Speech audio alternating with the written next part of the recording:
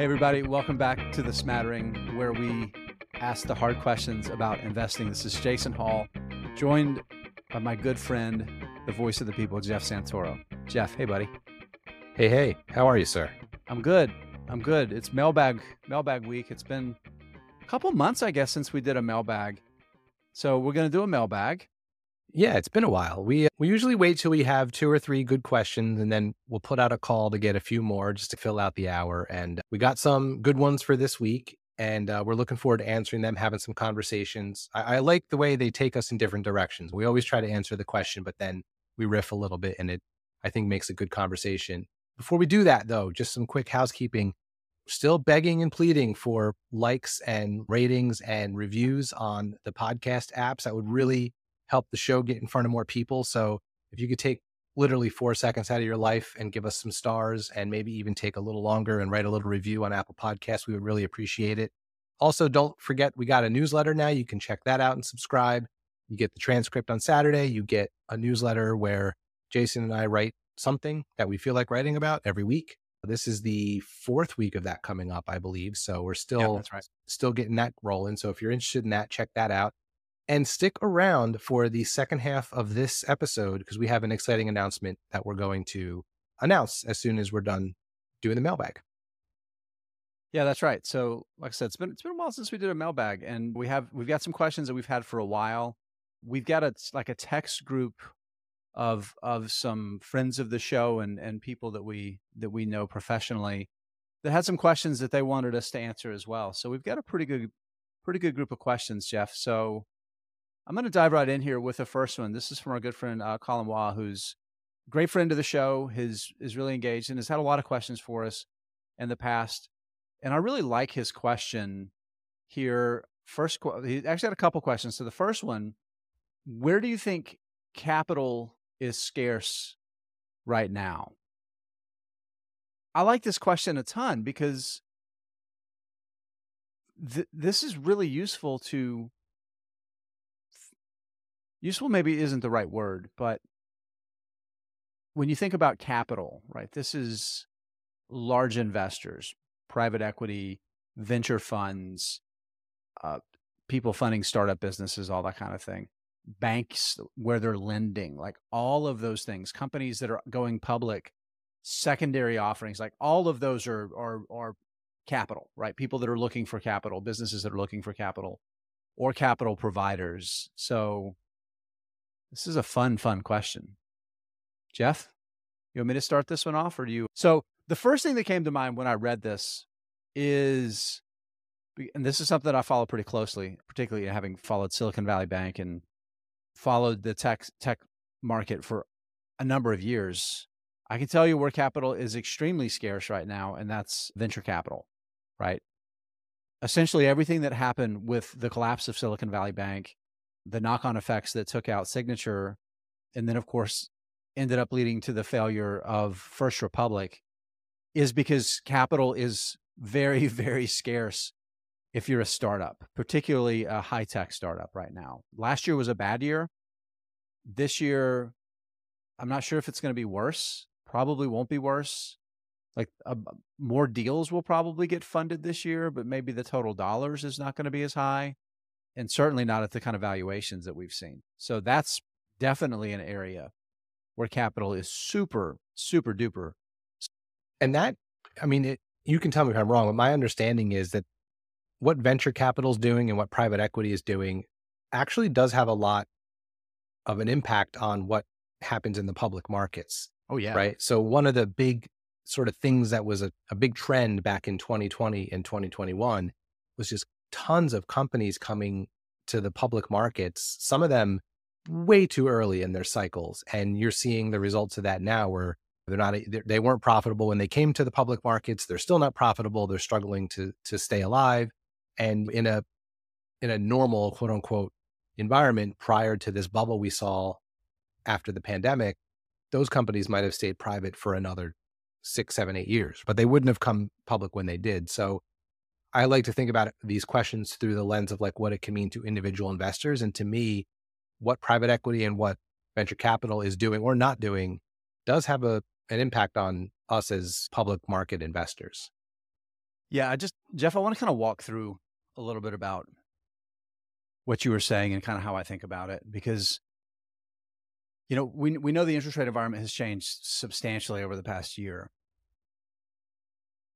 but just to really hammer it home, again, these are levels of interest rates we haven't seen in 16, 17 years. It's pretty stark what's changed. And really you go back to 2010, 2011, 2012. People have talked about it a lot, but I don't think people really maybe understand the repercussions of that ultra low, not just the 2020, 2021 period, but 2012 through to really 2018. 2019, the Fed started raising rates a little bit before COVID, right? So there was already a plan in place to start bringing rates back up closer to like historical levels from that ultra low rate environment that we had been in for like almost a decade. And one of the things that happens when you see those protracted periods of low rates is you see money creep out of fixed income and into equity. So fixed income is debt. You get a fixed return, right? It's a clear return. It's the yield that you get. And then you get your money back when at the end of the term for that bond or whatever the debt is, right? Equity, you own a stake in the enterprise.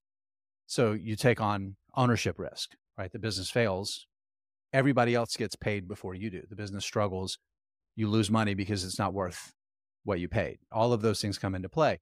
So you saw this massive risking on, and a lot of money flowed to venture capital, these venture capital outfits that they're not just investing their own capital. They're investing other people's capital too. They act as asset managers. That was actually one of the things that Silicon Valley Bank did. One of SVB Financial's businesses was bundling that together. So what we've seen is not just money running away from tech, but money running to a more certain yield. So that's a big part of it. And so the threshold for risk has changed, right? With rising interest rates, because if you can get that minimum, if you can meet your minimum hurdle rate for return in treasuries, you're going to own 30-day treasuries. You're not going to invest in a money burning startup. But one of the things that changed over that decade period was that a lot more ideas got funded maybe than necessarily made sense as businesses, right? Lots of great products got funded that didn't necessarily have the legs to stand on their own, but there was a lot more money that would flow into them. So again, you think about the valuations of what Facebook went public for. Now Meta is Meta now, what it went public for versus what Amazon.com. Amazon.com was a few $100 million, right, when it went public versus tens of billions for Meta back when it was Facebook. So a lot of things have changed, right? In that regard. And I think you're going to see venture capital is still going to fund those moonshots, right? The ideas before they're profitable, with the ideas to get them profitable. And then you go public, right? You get them to a critical mass and then you go public. Facebook was one of those. It was basically already at the point of profitability. But so many of those companies that have gone public over the past 8 to 10 years were not. They weren't profitable. They were burning cash, like all of those things we talked about.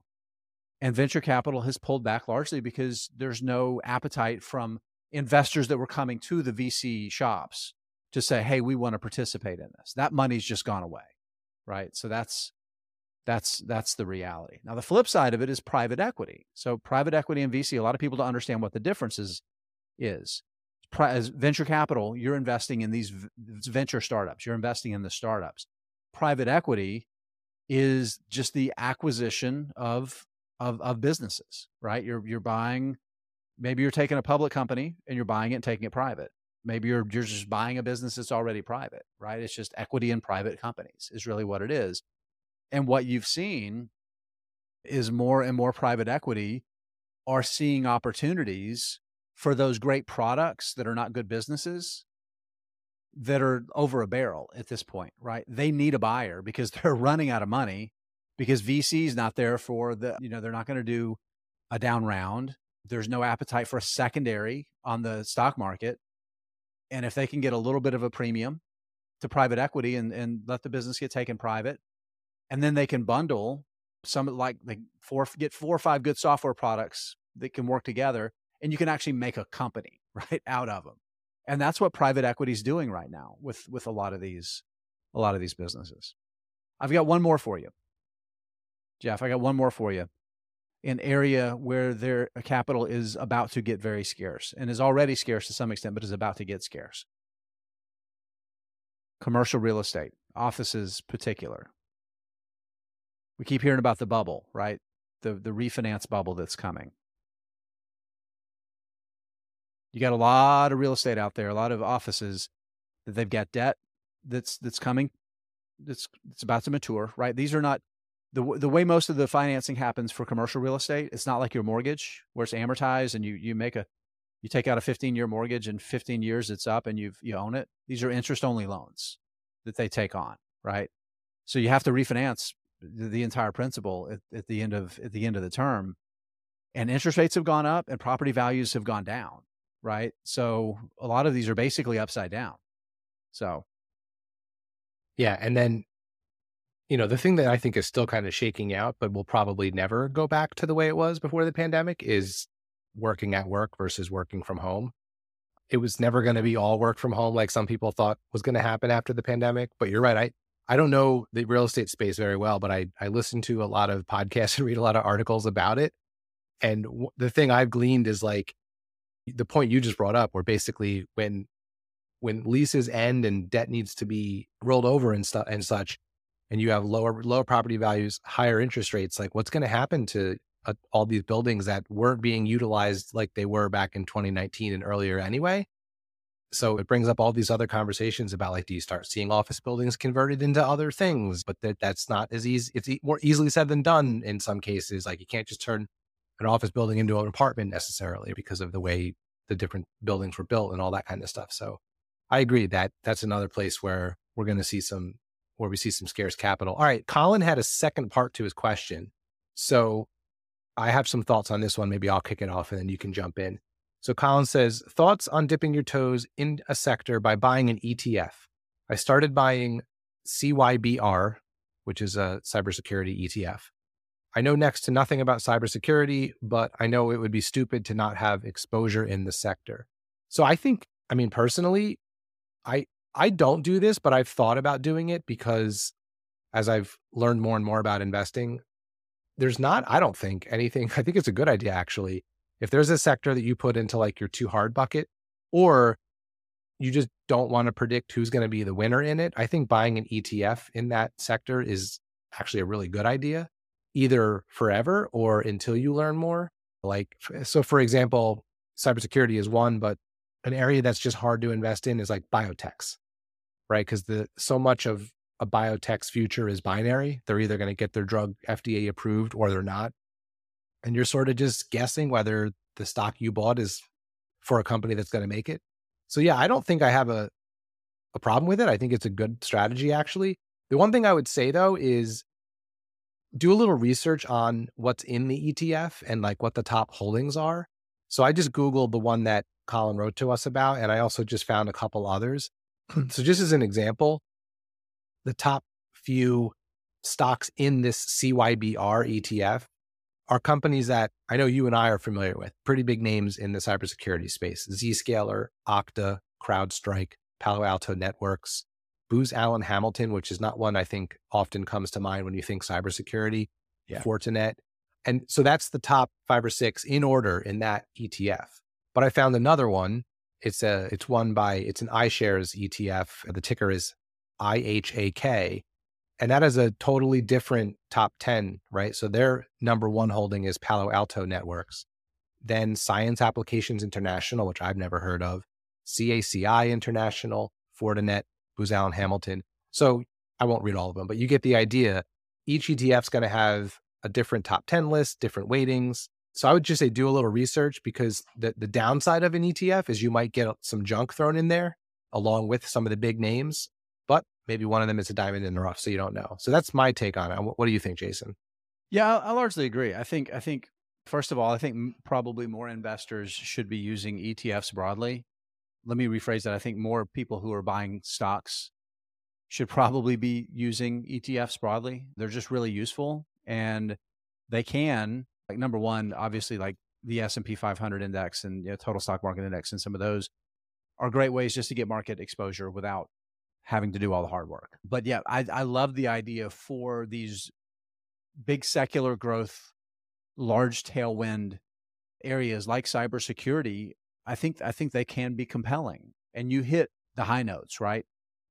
Look in the prospectus, look at the top holdings, right? They're required to report their holdings. And yeah, this is a good example, like the cyber, this one, just so people know, this trades on the Toronto Exchange. And of course, our good friend Colin is in Canada. So makes sense for him for a lot of reasons to buy something that's traded on the Toronto Exchange. Again, to know what you want to know what it holds, but you also need to know how much you're paying for it. In this case, this is one that the expense ratio is 0.4%. And what that means is every year they're going to take 0.4% of the assets. That's the cut. That's the take that the asset manager takes to run it. And that's a little on the higher side. But that's not atypical for some of these specialized ETFs. They do tend to take a little bit higher expense ratio. For example, like most of the iShares and the Fidelity and Vanguard's S&P 500 index fund, you're talking about like 0.1% or less, right? So we're talking like a dime for every $100 you invest in them. Like the just incredibly low rates versus 40 cents for every $10 you invest in this case. And it doesn't sound like much money, but over, 20 or 30 years, that expense ratio can add up. So at least know what it is. And if you're going to pay a premium expense ratio, you need to be investing in it because you're expecting to get alpha. In other words, alpha meaning better performance than the index, right? The S&P 500. That's why you would be buying this is to get that. So, Yeah, and in another this way you case, could go ahead. no, I was just gonna say another way you could go to that end if you really want to start looking at expense ratios and things like that, you could find a broader technology ETF that might have a lower expense ratio because it's not so niche, but might have a few cybersecurity companies in the top 10 or 20 holdings, right? You'll also get things like Apple and Microsoft and Nvidia and things like that, but that could get you a little bit of exposure with maybe a lower expense ratio, maybe a little more diversification. So it's just another thing to think about. Yeah, I mean, this particular fund, it's like 70% in the top 10 holdings, right? And they're like the names you mentioned, Zscaler, CrowdStrike, Fortinet. Actually, I like the Booz Allen Hamilton. People might be like, "What is that?" They're basically a defense contractor that really Right. focuses on technology and cybersecurity, right? So really, you know they're going to get paid. You know where their money's coming from, and they're gonna make money. So I like that. Okay, what's next? All right. So we got a message from Hulk Lee on Twitter, I believe. And Hulk says, love your podcast, learned a lot from it. Recently, I'm interested in Peloton, and I have a question about this company. I noticed the financial fundamentals of this company have been improving over several consecutive quarters since the appointment of the new CEO. Based on your experience, how would you evaluate the performance of the new CEO?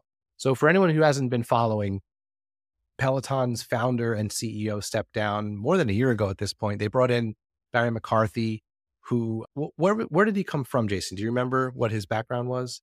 He came from another company. I'll look it up, or Jason will look it up while I'm talking. And basically came in to fix the company, like fix the fundamentals, get it back on It's track. Spotify, maybe. Yeah, maybe. And I haven't looked at the actual financial results in detail since I sold my shares probably more than a year ago at this point. But I know that things have been getting better. Peloton always had a strong brand, rabid, excited users. Some of those metrics continued to do well, even as the company had larger financial trouble, like their churn rate's still really, really low. People stay once they are members.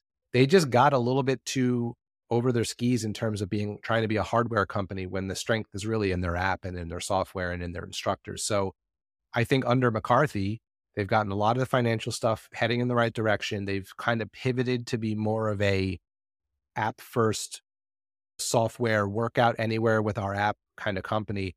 it just anecdotally, we have a Peloton bike, and I just started using the app recently for some non-bike stuff. And I haven't used it maybe in 6 or 7 months. And I was shocked at like how much new and different things there are. Like now they have like a gym, something about a gym mode or something where you can just listen on headphones, like as if you were in the gym. So you don't have to be tethered to like a screen or your phone, like looking at something, and it just gives you audio cues, is my understanding. So I don't know. It seems to me like he's doing the right thing. It's going to take probably some more time to really get it back on track. But if they can get the fundamentals heading in the right direction, keep the users and growing and happy, and that, it trades at now a much more reasonable valuation. Like there's really no reason it couldn't be a good investment from here. Now that all of the crazy run up that we saw in 2020 and 21 is behind us. So I think he's done a good job just from my not deep dive into the financials quarter to quarter. Have you looked at it any closer than that, Jason? No, and I probably never will. I'm kidding. He's not kidding. But no, I've read, I do actually read the releases because so many people are interested in it, right? And I know it's one that you're interested in. And our friend Travis Hoyam he talked about it on the show when he came on his asymmetric investing, and he talked about exactly what you're talking about, that they're moving away from the hardware, the cyclical part of the business, getting their cost structure kind of in a better place where their lower expenses, or like where their fixed expenses are lower, and starting to benefit like from like internet economics instead of like cyclical manufacturing economics. So I like those things. I really do. The one observation that I have is that I don't understand what is the potential addressable market? Like how big is it really? Mm-hmm. And again, I think the biggest competition for what they're trying to do now is going to be Apple. I think it really is. You're not competing against, like they always tried to say they're competing against the gyms, and now you're competing against Apple, Yeah. which has made a concerted effort to make fitness a big part of their ecosystem. And that is a man. I don't know if that's a company I want to compete with. Can they be the Pepsi to Apple's Coke in this? Maybe, but again, is the market share really going to be more like Tab, right? Yeah. Well, how many people actually get that reference to Tab? Is the no, diet soda I get here? it. I guess I that's think the point. I think it is hard. That's a really good point. I just recently subscribed to Apple's like Apple Plus or Apple One subscription, because between me and my son's Apple Music subscriptions and the cloud storage stuff, it made sense to just subscribe to their bundle, which is why Apple does as well as it does. But with that came the Apple Fitness subscription, which I don't plan to use, but I did like click on it to see what it was about. And it looks exactly like Peloton. I mean, they have a studio, they have engaging instructors.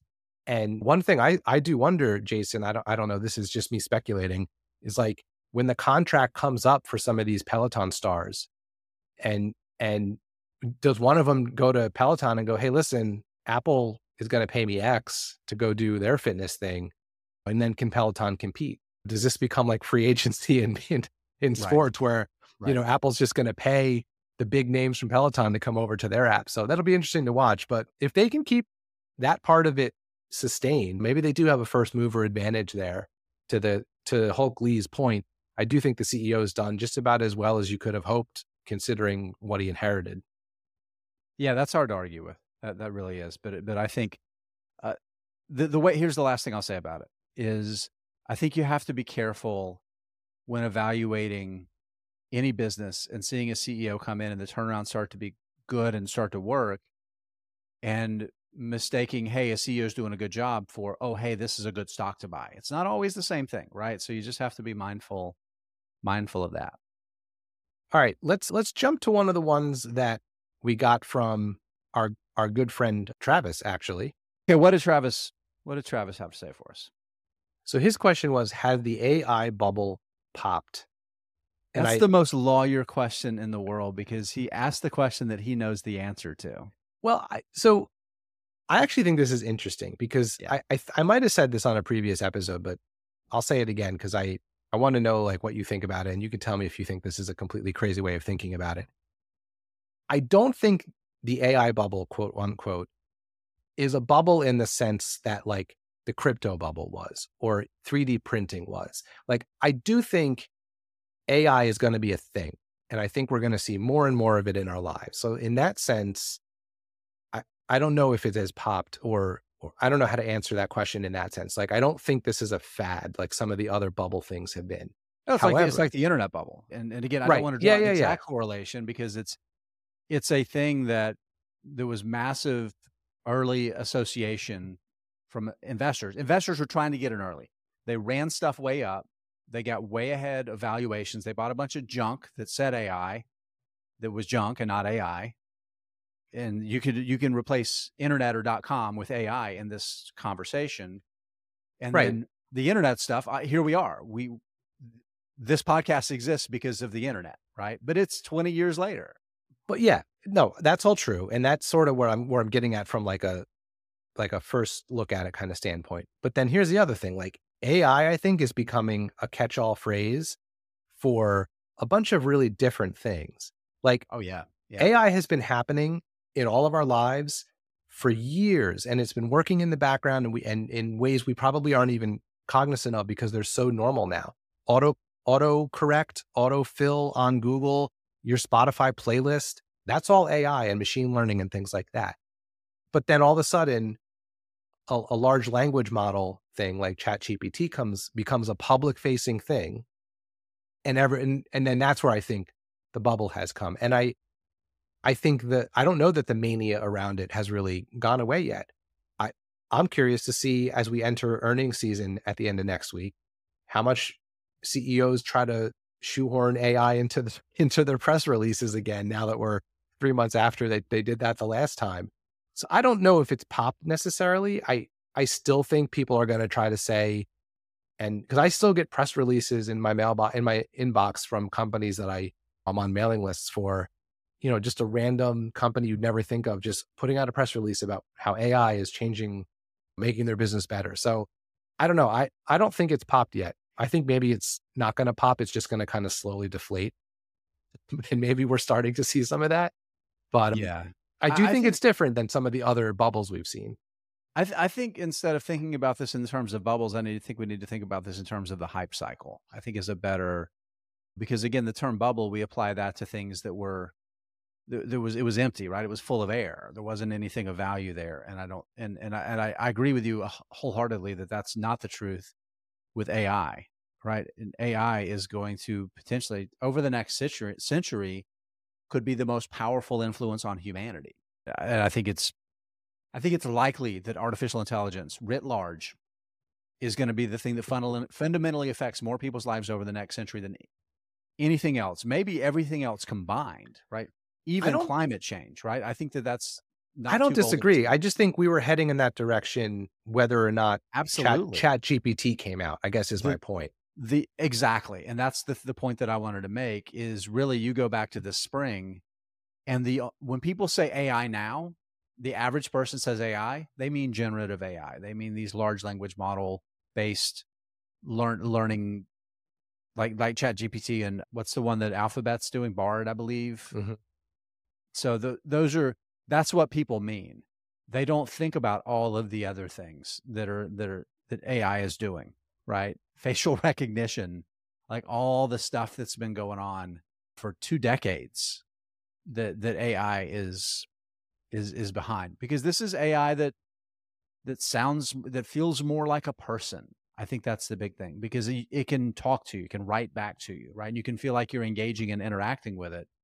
And essentially all of the other AI that we've dealt with it feels impersonal and it's a machine or it's something that's invading our privacy or it's however it was built. Maybe there's biases that were built into it that make it not work well. Like for example, like facial recognition being really crap when it comes to people with brown skin, right? Little things like that are it seems like that's the transcendent moment we're having is that this is the AI that feels more like Yeah. Yeah, I'm very interested to see with this next earnings cycle, not only how many times it gets mentioned in press releases and earnings reports, but yeah. are there any companies that put results out or have guidance that's really obviously driven by something related to AI? Like, for example, when NVIDIA So you mean Ga- any companies that are not NVIDIA or Taiwan Well, Semiconductor or even manufacturing? NVIDIA again. Like Yeah, I'm just right. curious to see if we see any big pops in a stock price that's something that's directly related to like a legit use of AI. Like, does that happen again? And I don't know, maybe that'll give us an indication of whether we're Yeah. still in that hype cycle, like you were saying. Well, here's some hype for you. NVIDIA. So we're recording this on August 10th. July NVIDIA 10th. closed with a, excuse me, July 10th. Thank you. Thank you. Where did that This month is go? coming to you from the future. Brought to you by ChatGPT. NVIDIA stock still trades for $1 trillion market cap. I don't want to say that's obscene, but I think that that is a massively forward-looking valuation because do I think this is a $1 trillion company? Yeah, absolutely. At some point in the future, I think it's gonna earn that valuation at some point in the future. I just don't know how far in the future. It's certainly going to be not August 10th. Yeah, I'm curious. They were guiding for I think $11 billion in revenue in Q2. I'm curious if that comes in at like 10 or 10.5 or 9. Yeah, Does the stock drop 15%? I'm curious to see right. because it's priced for perfection right now. So they have a high bar to get over. We got another one that I think is particularly relevant right now because I think a lot of people that found our podcast and engage with us, it happens on Twitter. Yeah, and I And think this was from our friend Cena. I think he's the one who yep, proposed this one, yep. so I want to give him a shout out. And I love this because it gives me a chance to talk about my massive mistake of choosing Meta for the unportfolio in our competition. But the question is, You're will just bringing it up before I do. well, yeah, I figure that that's the right thing I should say after or right before I remind everyone that I won Q2. Okay, moving on. The question is, will Threads be good for Meta? And I think it absolutely will be because anything they can do to monetize and or draw attention back to the reason we all know this business to begin with, which is their family of apps, and away from the pile of cash they're setting on fire to try to make the metaverse work, I think is smart for the company. So that kind of that's my hot Yeah. take on that. So I think a couple of things. I think the number one is Meta has had a decade to do this, right? And hasn't done it over the past decade for some pretty clear reasons. And the two reasons that are the most obvious, and I think are 95% of the reason they didn't, is number one, Twitter already existed, right? And as we've learned through Meta's growth from Facebook to the business now with that, like you said, the family of apps, is it's become that family of apps by acquiring them, right? Buying really good platforms. Like they tried to do something that was better than Instagram and it was terrible. They tried to do, and they ended up acquiring Instagram. They tried to do something better than Snapchat that was pretty awful and they canned it, right? And they stopped trying to chase Snapchat's business. They never really made a serious effort before now to go after Twitter's business because Twitter already existed. That's reason one. Reason 1A of those two reasons is it's a pretty crappy low return business. Twitter struggled forever to monetize the platform, right? That was always the problem. And the reason Elon Musk was even able to get an offer out there that the board would accept was it was a terrible public company. It was a low return business. They really struggled to make money. The whole advertising model wasn't good. They could never figure out a good way to make money with a paid platform. And Musk bought the business and has absolutely gutted it, right? Has absolutely eviscerated the business, hollowed it out from the inside. And it got to a point where the business was so weak, then it became a clear opportunity. Even though this is a low margin business, again, it gets back to me, Jeff, is what we were talking about what's happened with startups over the past 10 or 12 years is great product, not a great business.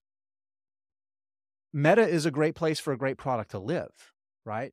Because you can leverage resources across multiple platforms. You have one accounting department, right? You have one department that can deal with like all of your different regulatory issues in different areas, right? You don't have to take all that expense on one business. You can pass it across half a dozen different apps.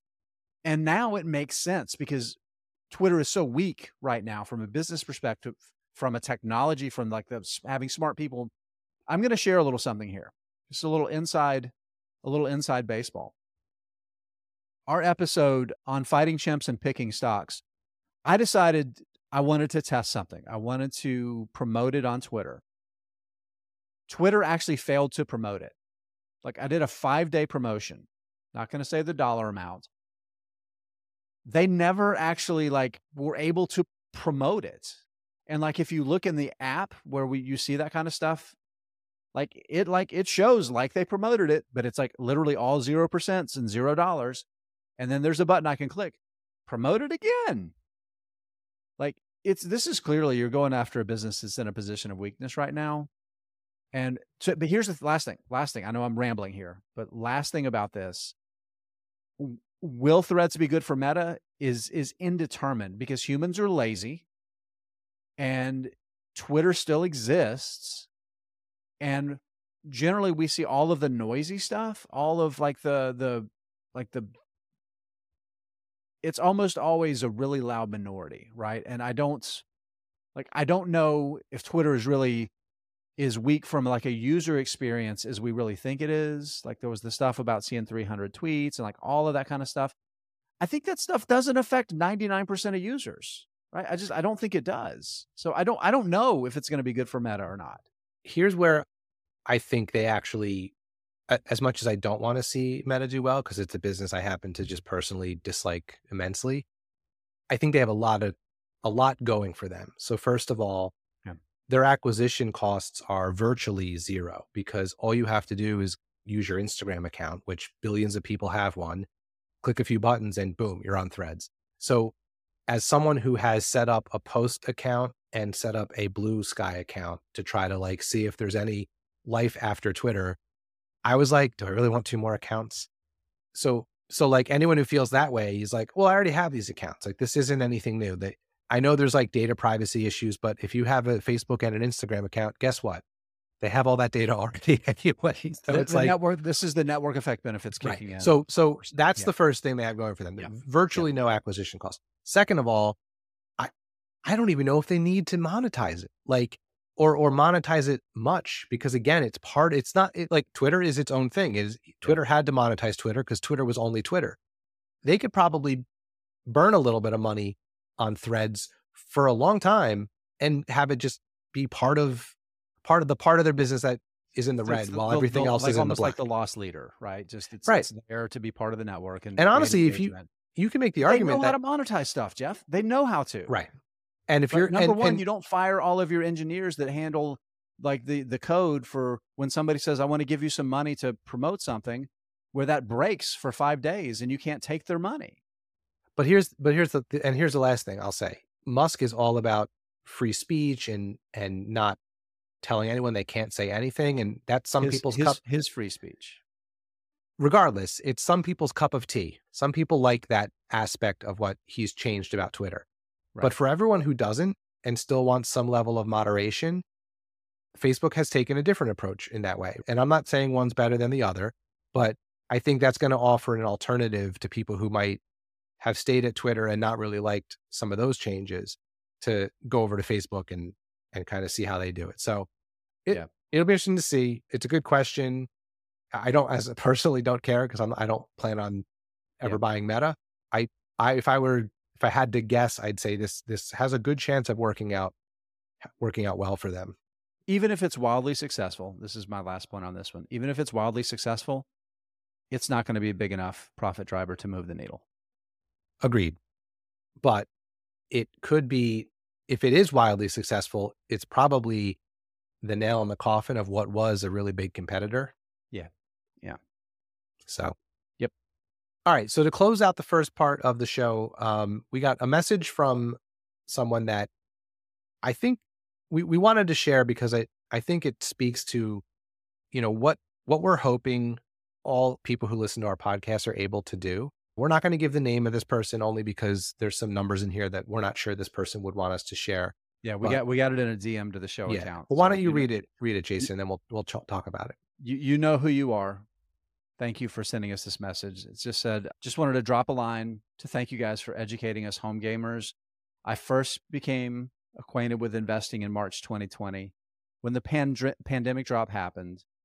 Sound familiar, Jeff? A lot of people, this is when they really started either they found investing for the first time or found their conviction to get committed to it. So that was really good. And what this person says, that's when they subscribed to the Motley Fool. Again, something that has to sound familiar to a lot of people listening to us right now. Pulled $15,000 out of savings account and bought for per the plan. I started focusing on increasing my percentage invested from W-2 wages, increased from my 1099 consulting business. So this is somebody, both their payroll to their 401k and their side hustle. That's fantastic to further fuel that fire. 3 years, $15,000 to $225,000, wife and I combined. That's a win. That's a win. Again, you know who you are that sent this to us. You celebrate this success. You own this. Own this. You did this. You did this. Did you get help along the way? We all do. Every one of us does. But you beat your chest, have a cocktail, hug your spouse. Fantastic. Good on you. Good on you. And for anybody that's listening to this that maybe they started investing in October of 2021, right? Maybe early 2022. Maybe you're looking at yours and you're like, well, I started at 225 and now I'm down to 15. No, it's not that. My point is you're looking at maybe not these great results. You can do it. You absolutely can do it. Don't get so caught up in the one part of the cycle. This is a person that invested through that same downturn too, Jeff. But they were fortunate that they started in the middle of a deeply down market, right? So yeah. Don't give up. Keep doing it. Keep doing it. Yeah, the thing that jumps out to me as someone who went through a little bit of a similar trajectory, and at least in terms of my individual stock buying life. I mean, I've said before, I've been investing in my retirement account since I started working. And so that's where I don't really consider myself to be a new investor. And I lived through the great financial crisis in terms of seeing how my investment account went down a lot for a few years and then came back. So I've seen kind of both sides of a couple different cycles now. But the thing that I think I like to come back to a lot is the best day to start investing is today, and the second best day is tomorrow. Right? Like, so you have to start somewhere and you have to stick with it, and you have to do it through all types of markets, because it's just the time in the market that makes the biggest difference. I don't have the stats in front of me, but you can Google this and find all these different charts and data that shows you that starting at 19 is better than starting at 29 is better than starting at 39 is better than starting at 49. So whether it was March of 20, whether it was November of 21, whether it was April of 22, starting is the most important thing, and sticking with it is the second most important thing. Absolutely. All right. So again, thank you for that wonderful, wonderful message. Jeff, let's take a little break. This episode is brought to you by Shopify.